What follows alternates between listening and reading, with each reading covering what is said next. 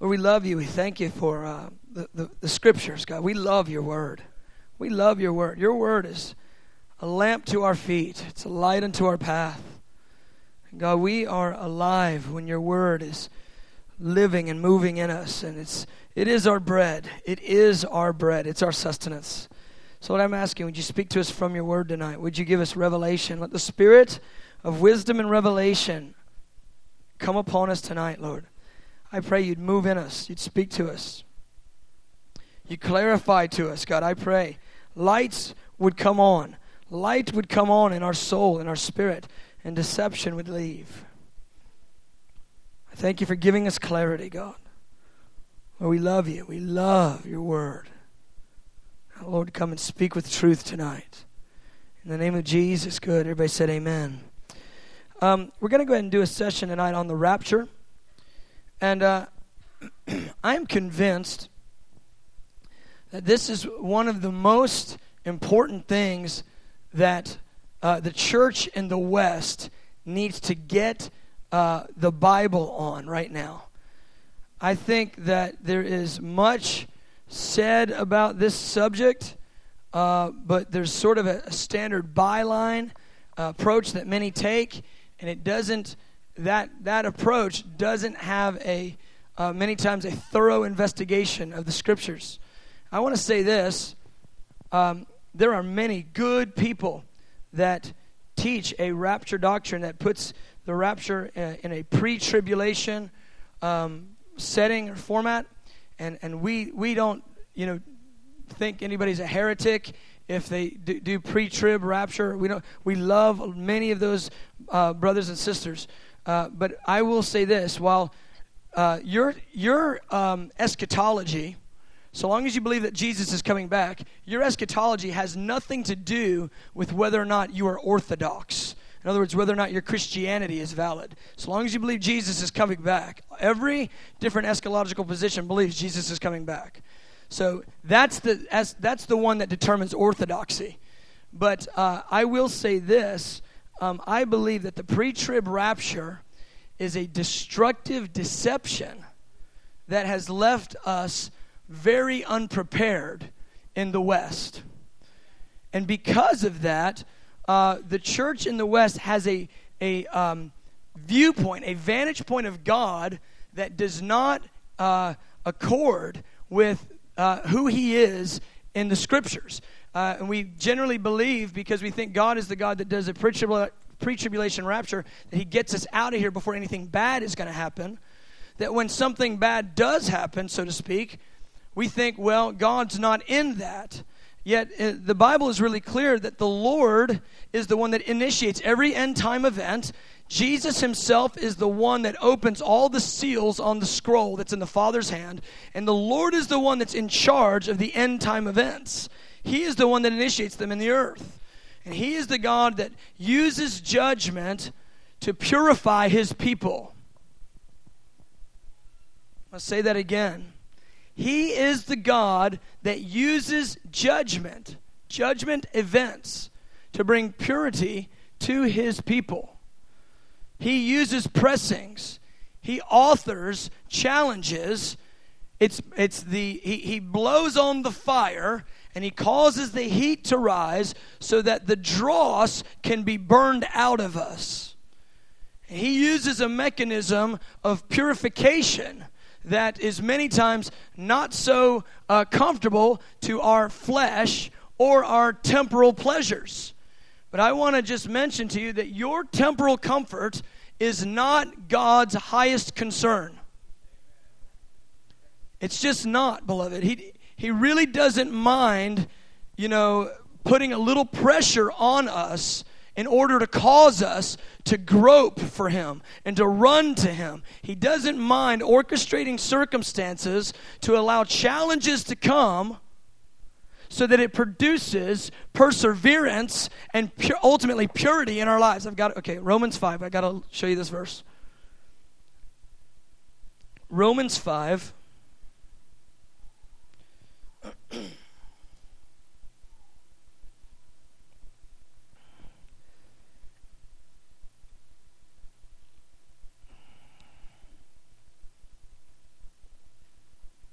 we'll read this verse, make a comment or two, and then we'll move through this outline.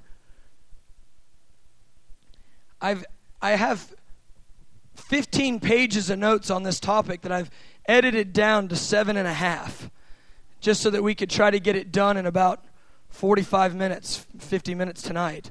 And I'm giving you as much as I can tonight so you can go perhaps and study it. That's why I'm giving you the outlines on this subject. I want you all to go in and study it yourself. Study the scriptures. See if what I'm saying is real.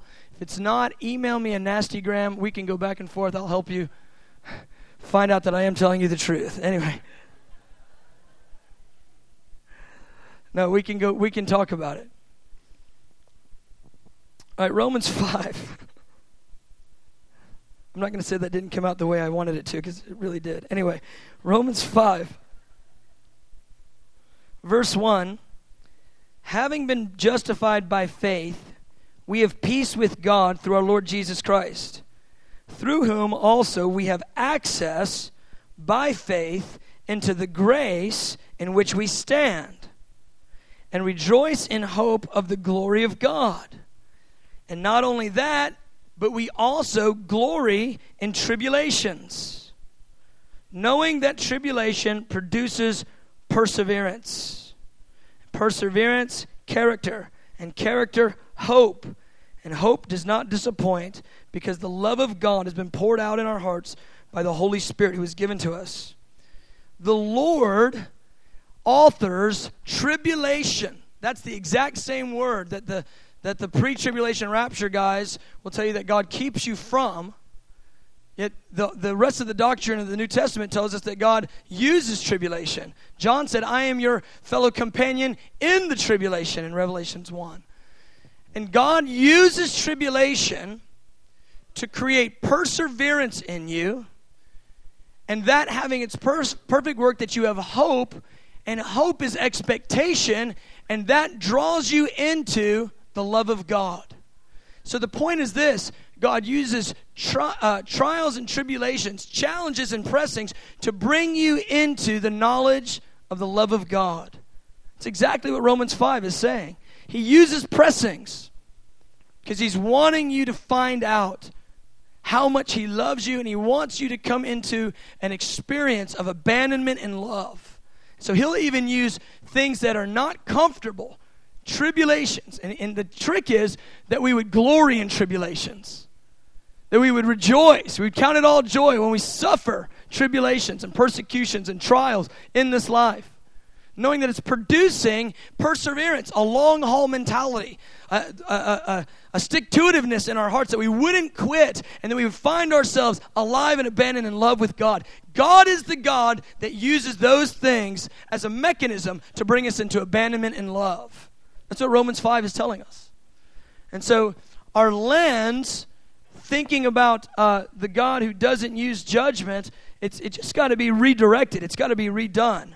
It's got to be, our paradigm has to change on that. And so I want to go ahead and begin to move then through this outline.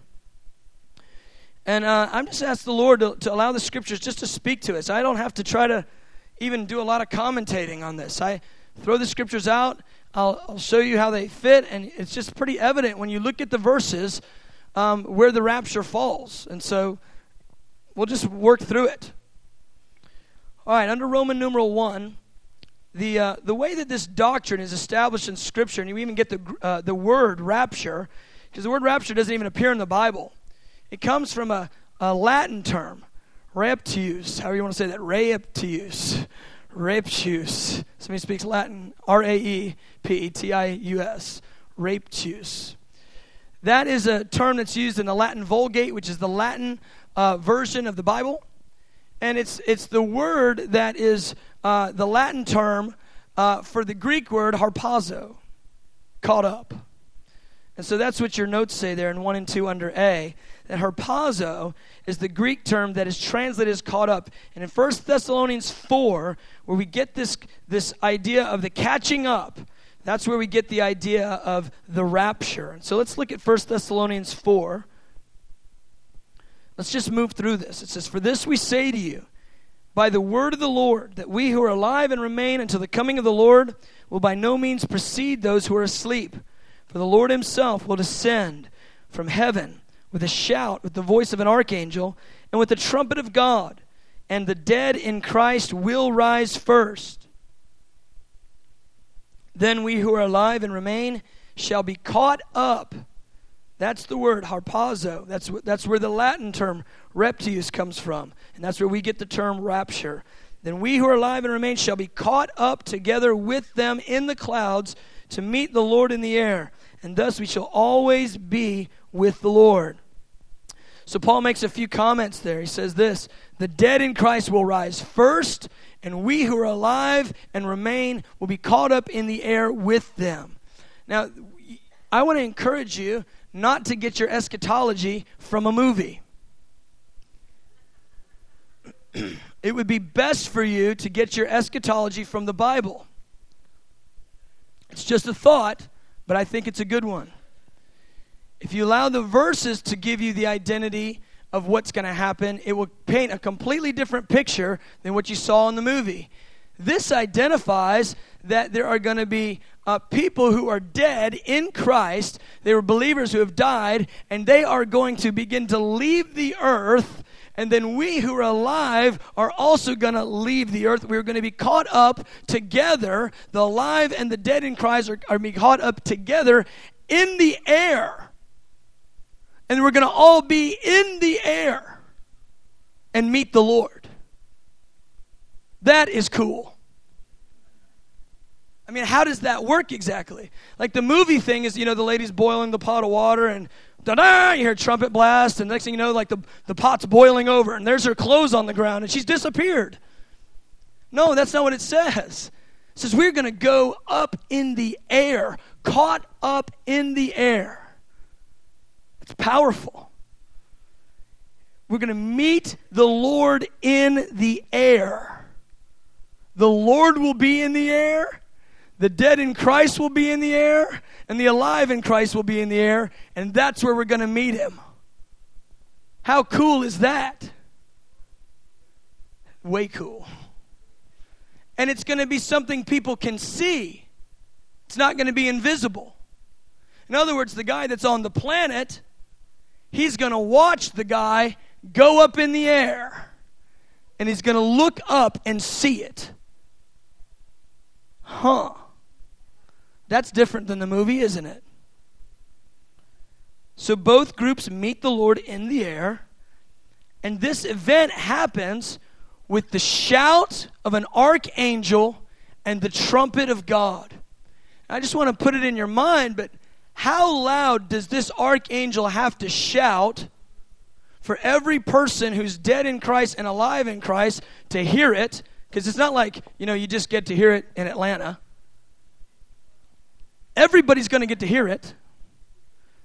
So you have this archangel who shouts, the globe hears it, and then you got somebody, let's not even worry about who's blowing the trumpet. Somebody's blowing a trumpet. It's the trumpet of God, and it's so loud the whole planet can possibly hear it. How cool is that? Thank you. Way better than the movie. What kind of a supernatural trumpet and supernatural shout is that? Stunning. And so there is intense drama going on. So then Paul, same writer of 1 Corinthians 15, let's look at this. And I'm just, like I said, I just want to present this to you. I'm not trying to be argumentative. I know for sure there's people in here that have a pre-trib rapture viewpoint, because 80% of us in America believe in a pre-trib rapture. 80% of Americans believe it. I would say that percentage would be much lower in China, because they've gone through many, many, many tribulation-style events. 1 Corinthians 15, Paul speaking again, he says, "Behold, I tell you a mystery. We shall not all sleep." That means we're not going to all die. "But we shall all be changed. In a moment, in the twinkling of an eye, at the last trumpet." So Paul gives us clarity that this trumpet that's going to get blown will be the last trumpet. So "for the trumpet will sound, the dead will be raised incorruptible, and we shall be changed. Beloved, in that moment, Paul describes it. He says, our corruptible will put on incorruption. We're going to get a body that is supernatural in makeup. We see Jesus, it's called the glorified body. We see Jesus with the glorified body, and he walks through walls. And he apparently can appear and travel at the speed of thought. The other cool little feature about it is he eats when he's in the glorified body. I know, I like that. Apparently we're not going to, we'll have prayer meetings, but we don't have to fast. Thank you, Lord. Jesus even describes at the Last Supper, he goes, listen, I'm not going to drink of this wine, drink of the vine, until I drink it with you new in the kingdom. He is fasting right now, the wine, heavenly wine. He's fasting heavenly wine until we get to be there with him and eat at his table and drink it in the kingdom. If you want to think of it this way, he's on a bridegroom fast just as much as we are. And in that day, beloved, our corruptible, it's going to put on incorruption. Our mortal will put on immortality. What will that be like? All the barriers of the flesh leave. You're changed. The capacities of your soul to drink God. The veil of the flesh is gone. You have a body, but it's immortal. You have a body, but it's incorruptible. It's a flesh and bone body, but it's supernatural. This body enables you to relate to the natural and the spiritual all together. It's the same kind of body the Lord Jesus has. He's at the right hand of the Father, fully interfacing with the throne of God. And there's a day coming that he'll be in that same body, and he will come to the earth, and he'll rule on the planet, and he'll fully interface with those on the earth.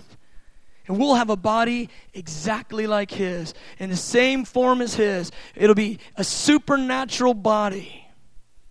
And that happens to us when he comes, when the trumpet sounds, when the archangel's voice is heard, I believe, all over the globe, and we are changed. It's going to be a good day. We're going to meet him in the air. Oh, it's a good day. It's a good day.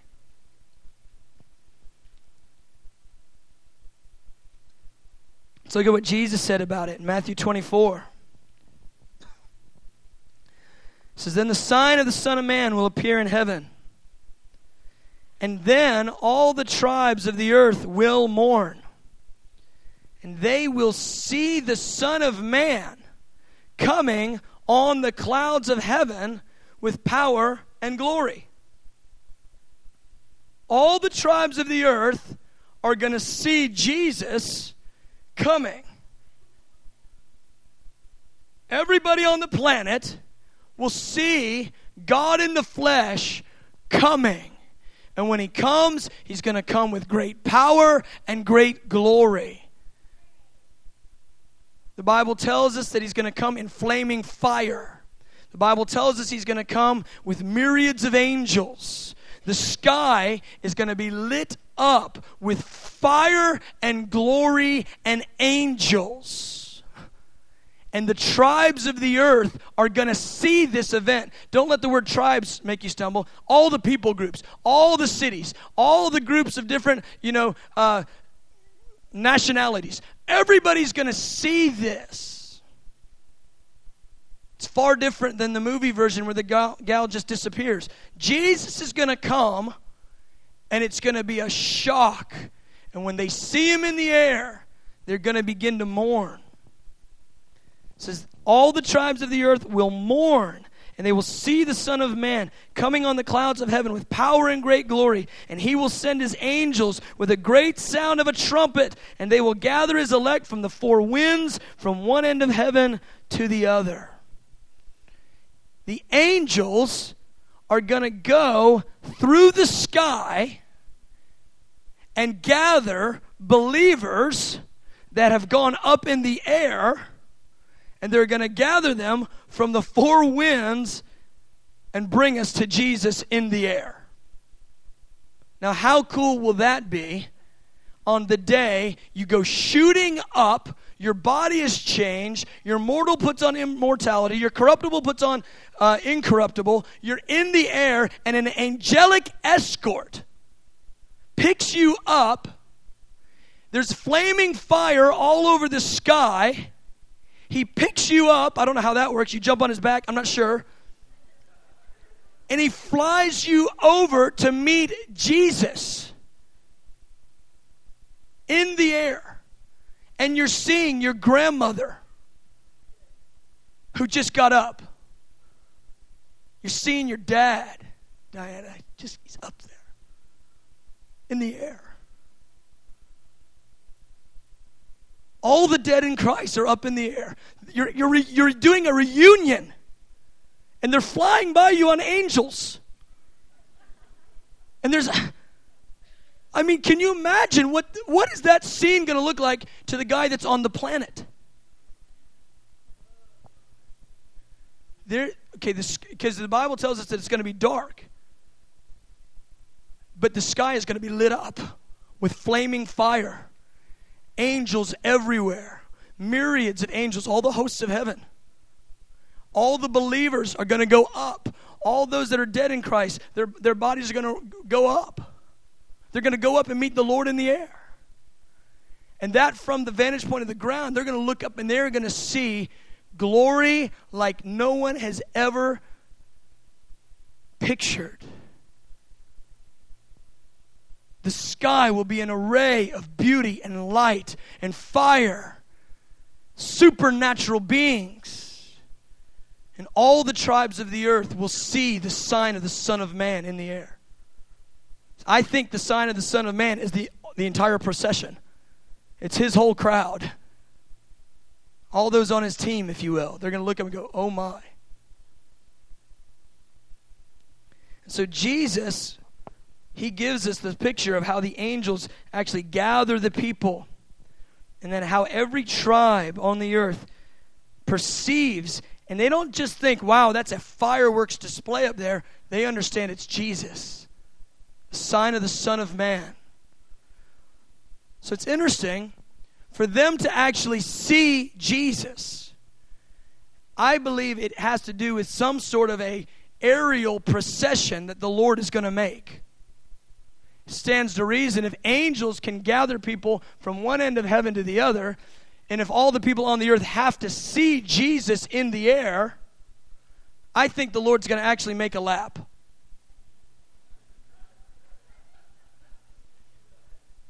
For real. How do you get all the tribes on the earth to see him? Because the guy in Australia ain't going to see him if he's over America. They recognize that it's Jesus. So when the Lord comes, he comes in flaming fire, and I believe that for every eye to see him, he's actually got to travel the globe in an aerial lap with all the glory of his Father. The Bible says he's coming in the glory of his Father. Think about that one for a moment. He's coming in the glory of his Father. The dead in Christ will rise. Those of us who are alive and remain will be caught up. We'll all be changed. And I believe this procession, as we're gathered to the Lord, makes an aerial lap around the globe so that every eye can see him. Beloved, that will be fulfilled. That's not just a little phrase you throw in there. Every eye is going to see him. And when they see him, they will mourn in that moment. It's a powerful reality. Look at Revelation 1 right there in the middle of page 2. Behold, he is coming with the clouds. Every eye will see him, even they who pierced him. And all the tribes of the earth will mourn because of him. Even so, amen. He's coming. And when he comes, beloved, he's not coming. I don't know what our pictures as when he comes. He's coming as a man in a glorified body. That's what he's coming. I believe he's going to look like what John saw in Revelation chapter 1. I believe his face is going to be shining like the sun. His eyes are going to be burning with fire. I believe he's going to have a robe on. He's going to have a band around that robe. I believe his skin and his feet is going to be glowing like bronze burning in a furnace. He is going to come in power. And when he comes in the glory of his Father, what will that look like, beloved? I believe it's going to look like Ezekiel chapter 1. Ezekiel 1. Let's just flip over there. I didn't put it in the notes for you. Ezekiel 1.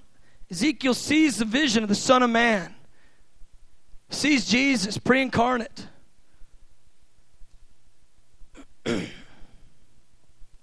Look at verse 4. I like it. He's over there by the river Chebar. I doubt that's how the Babylonians said it. There's Ezekiel the priest. He's over by the river Chebar.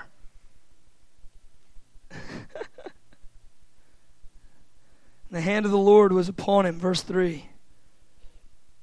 And I looked, and behold, a whirlwind was coming out of the north, a great cloud with raging fire engulfing itself, and brightness was all around it and radiating out of its midst like the color of amber out of the midst of the fire.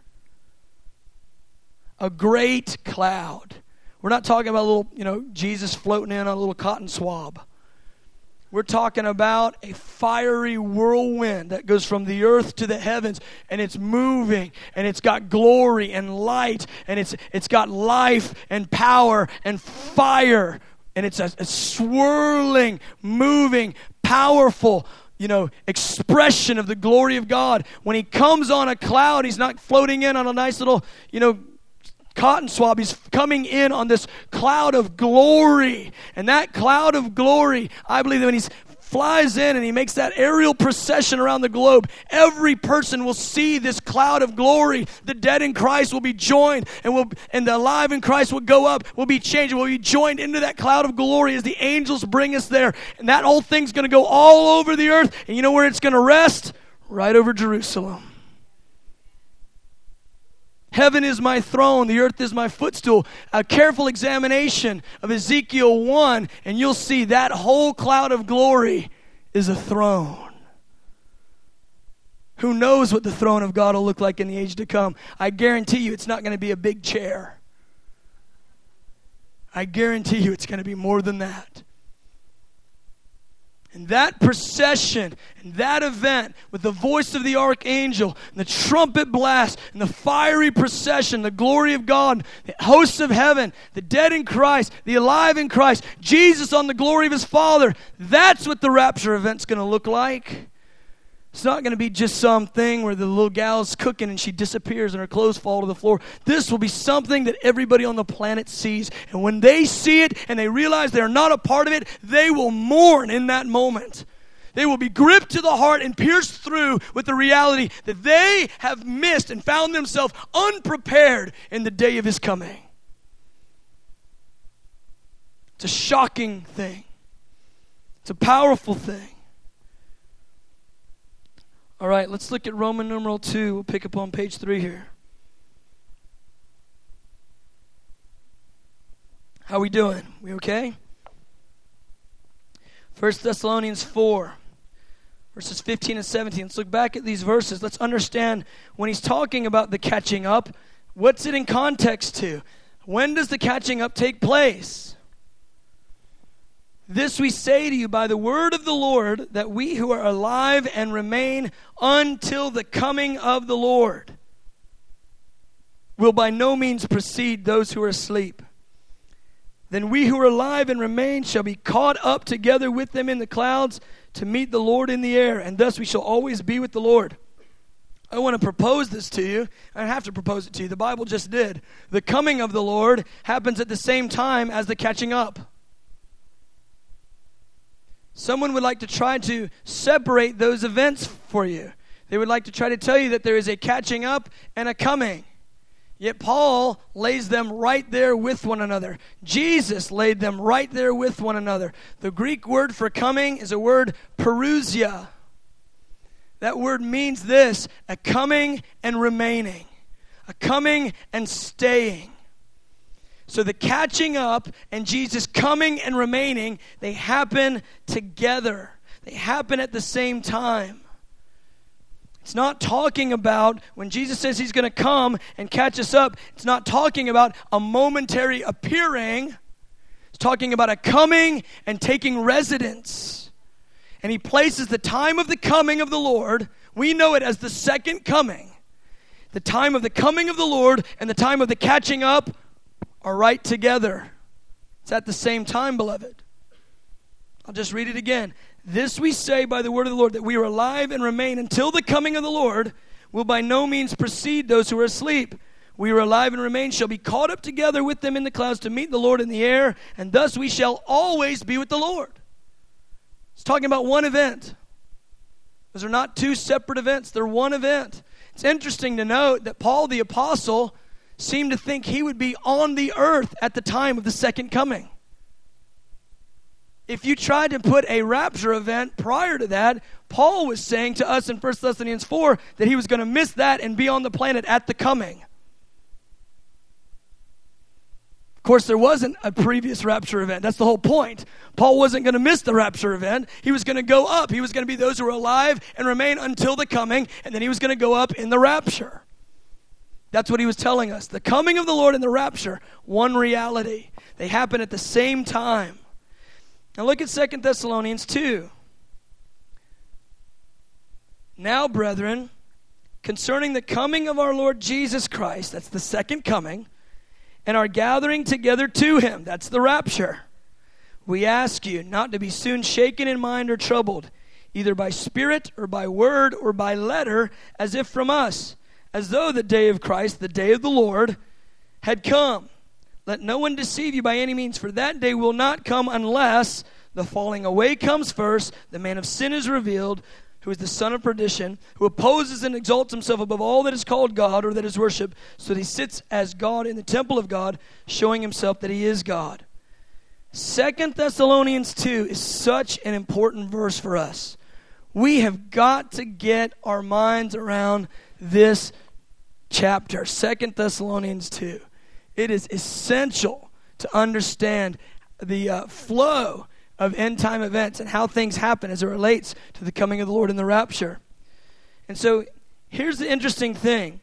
In verses 1 through 3, Paul mentions the day of the Lord, the second coming of Christ, and the rapture, and he speaks of these events interchangeably. He uses them interchangeably.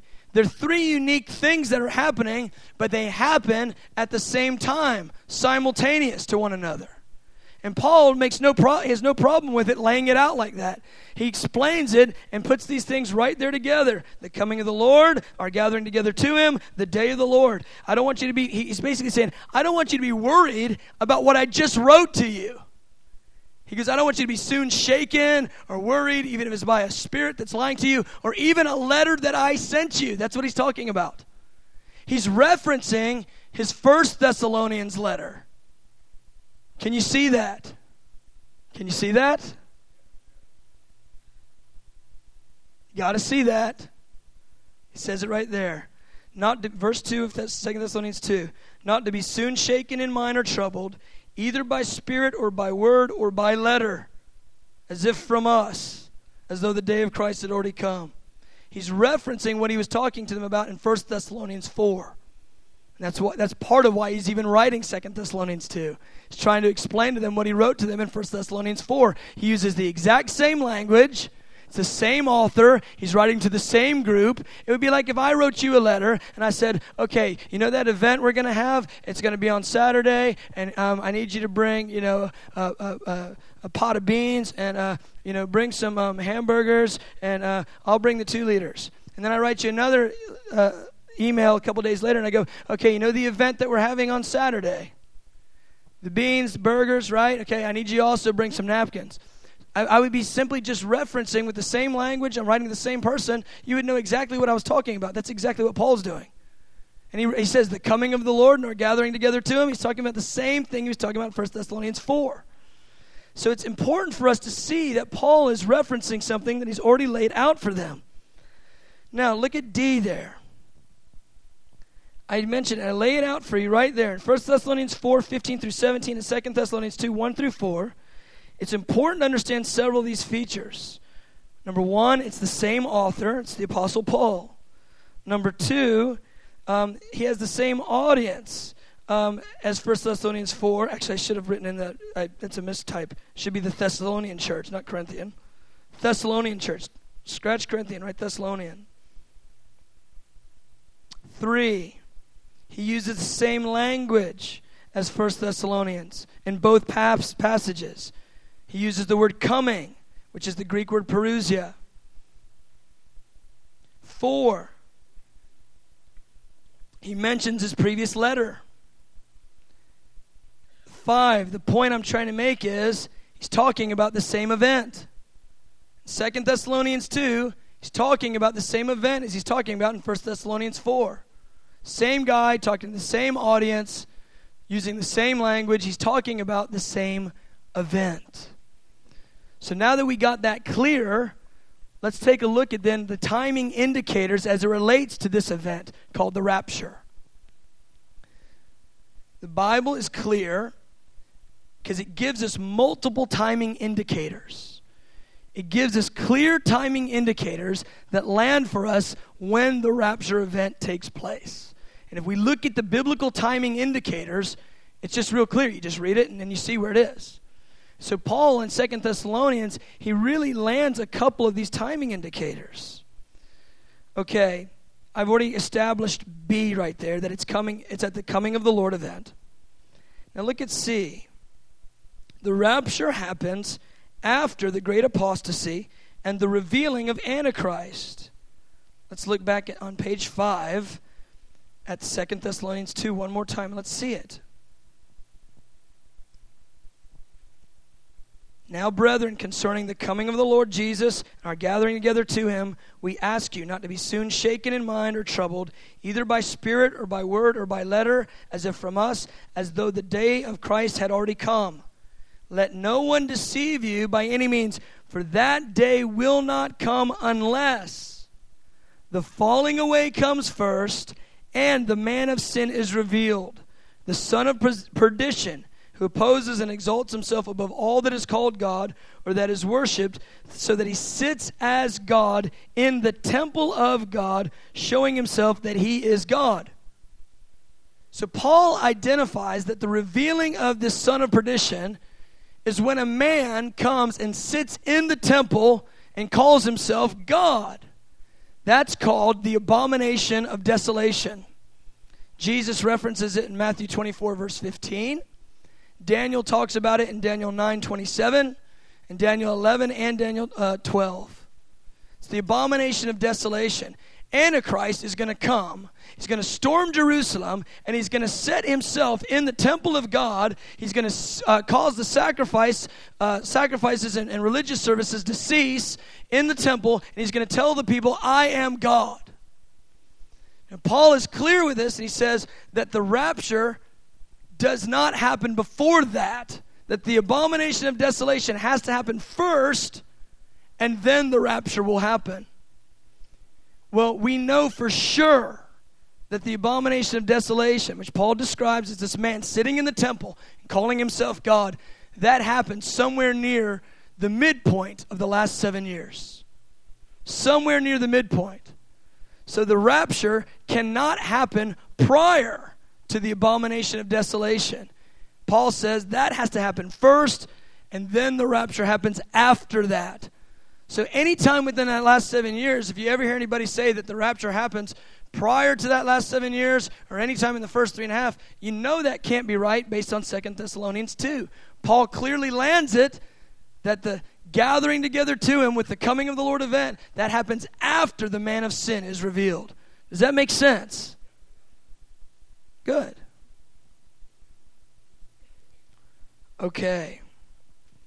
The rapture happens after the Great Tribulation begins, which the Great Tribulation begins at that abomination of desolation event.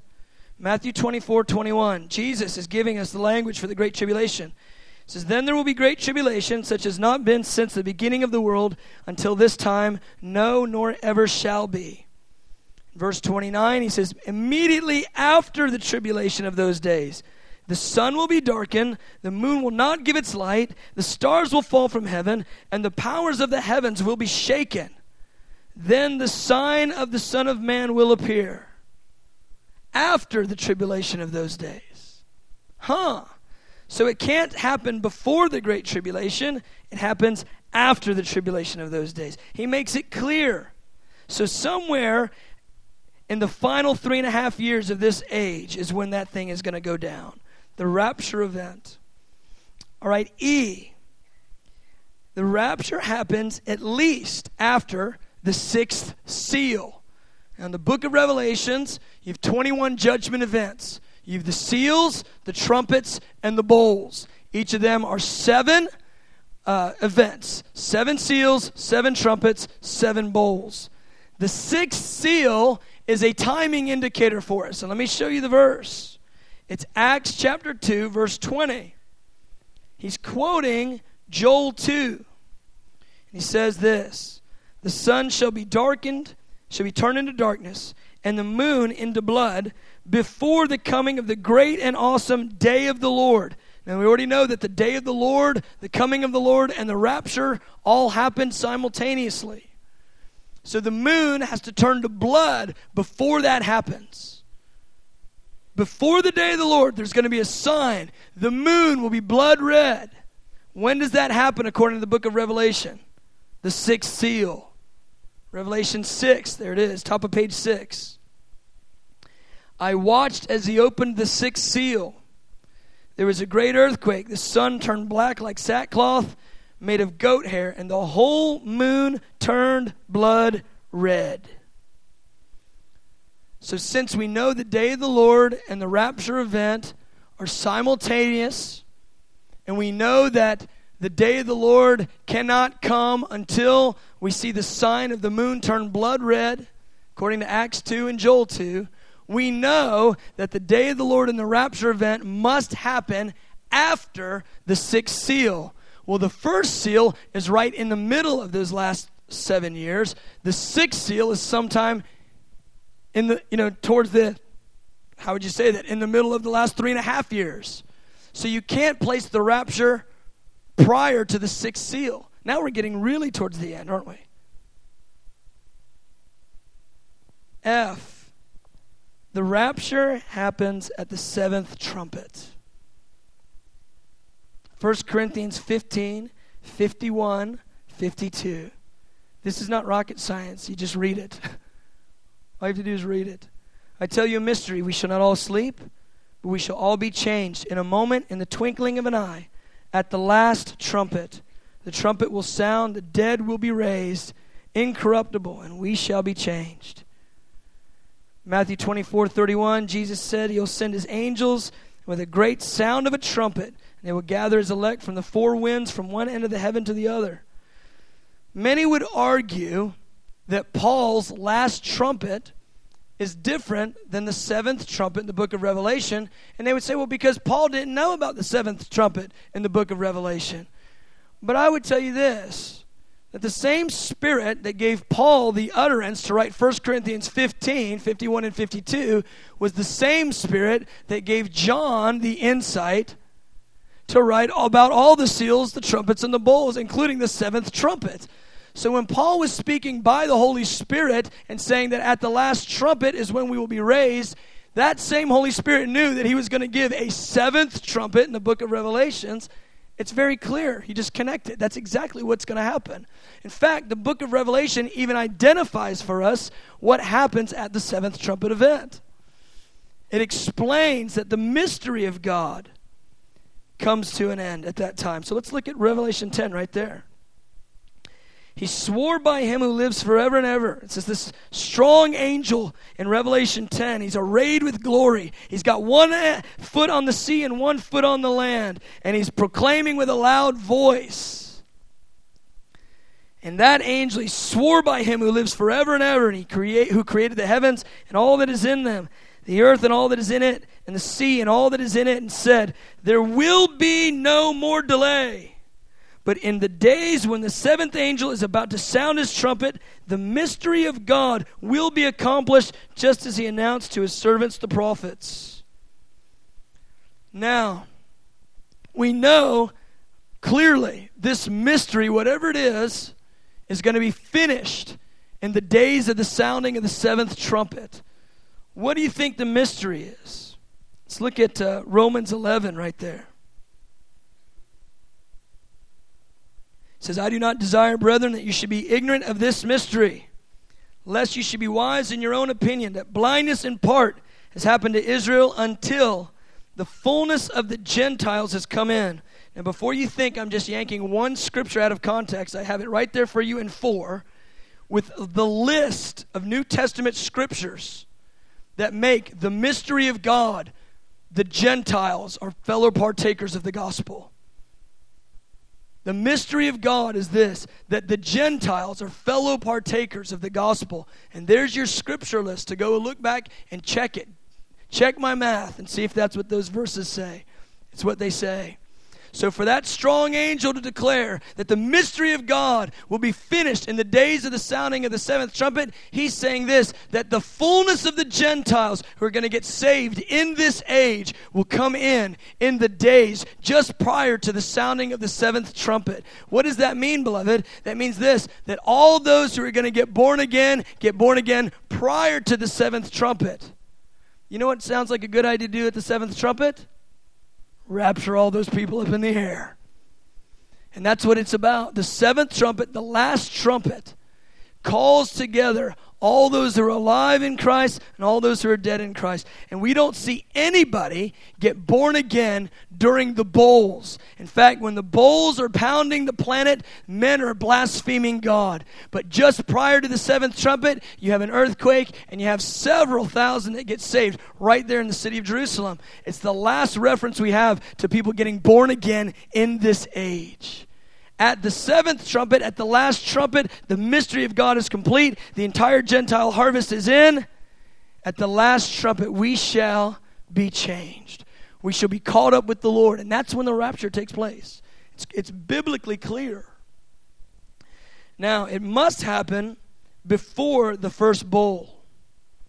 And the reason why is God did not appoint us to wrath, did he? You know, you hear that verse used a lot, and people say, well, see, we're not going to go through anything bad because God did not appoint us to wrath.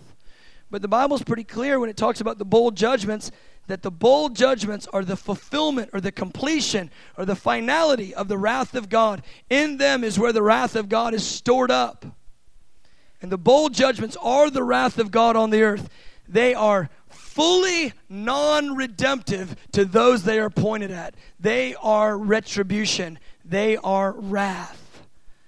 And believers in this age are not appointed to that, and therefore it has to happen, the rapture has to happen prior to the first bowl.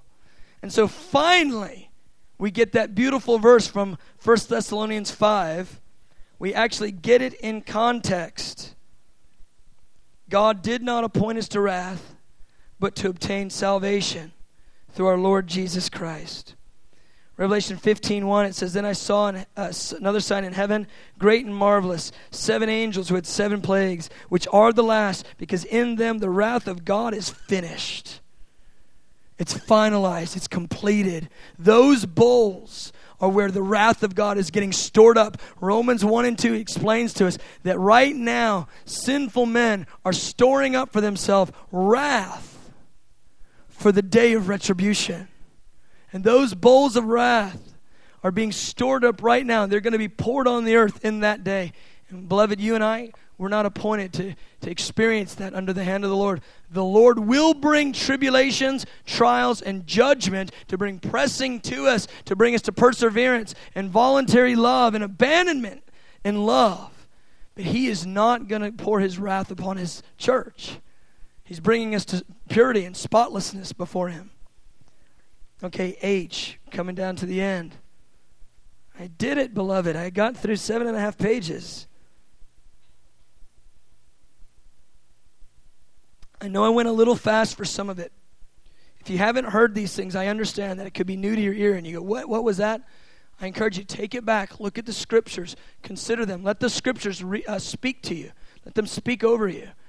Allow the Bible to instruct your heart. All right, H. Here's a summary of the rapture. Here's what we do. The events of the rapture and the rewarding of the saints unfold in this manner. The seventh trumpet will sound. Immediately the Lord will descend from heaven with a shout, the voice of an archangel. The saints who have died will be resurrected. The saints who are alive will be changed. And we will all be caught up together in the air. Jesus, I'm looking forward to that day, Lord. Those who have been raptured from the earth will be gathered together from the ends of the heavens by the angels of God. We go up in the air and the angels gather us together. And Jesus will appear in flaming fire. The glory of his Father. He'll appear in a great cloud of glory. I believe that's when he makes the aerial procession as the angels are gathering us to him. And there's a trail of fire all across the globe. Every person on the earth will see him. All those who are left, and they will mourn. 5. The raptured saints will meet the Lord in the air. All the resurrected saints, as well as the saints from all the ages, convene with Jesus and will receive rewards. And Jesus will then descend to the earth with his armies. He will descend to the earth with his armies. Angelic armies and a host of saints from all the ages. And he will begin his earthly procession across the nations. And he will culminate all the great Day of the Lord events. In the coming couple of weeks, I don't know if we're going to take a week or two on it, but I want to explain what that earthly procession and what the Day of the Lord is about, what the events of the Day of the Lord hold in the earthly procession and Jesus and his military campaign on the planet. Okay, good. Let's stand.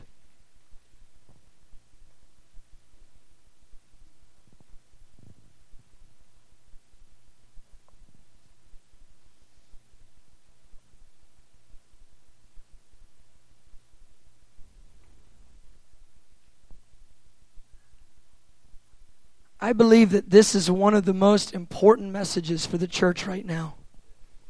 Because if we think somehow we can live sort of just, agreeing to Christianity but sloppy in life, and somehow, God's going to just sort of bail us out before anything gets challenging, I believe we will be completely unprepared for the trials that are ahead of us that the book of Revelation makes really clear. Last week, we talked about the Great Tribulation. We talked about, in depth, the 21 judgment events. And I believe the church is here through the seals and the trumpets. I believe the bowls take place in a very short period of time. Great intensity and wrath of God bringing destruction upon the planet.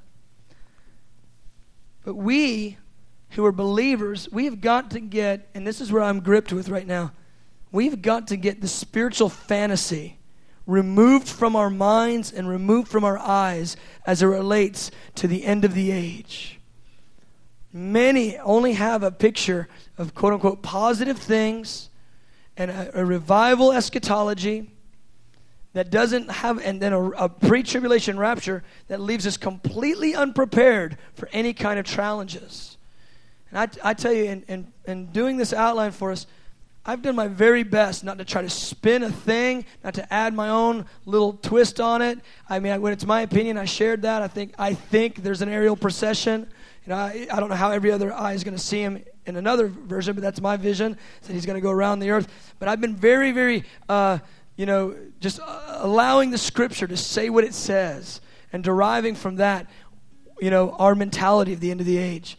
Our hearts, beloved, have got to disconnect from movie versions of end times.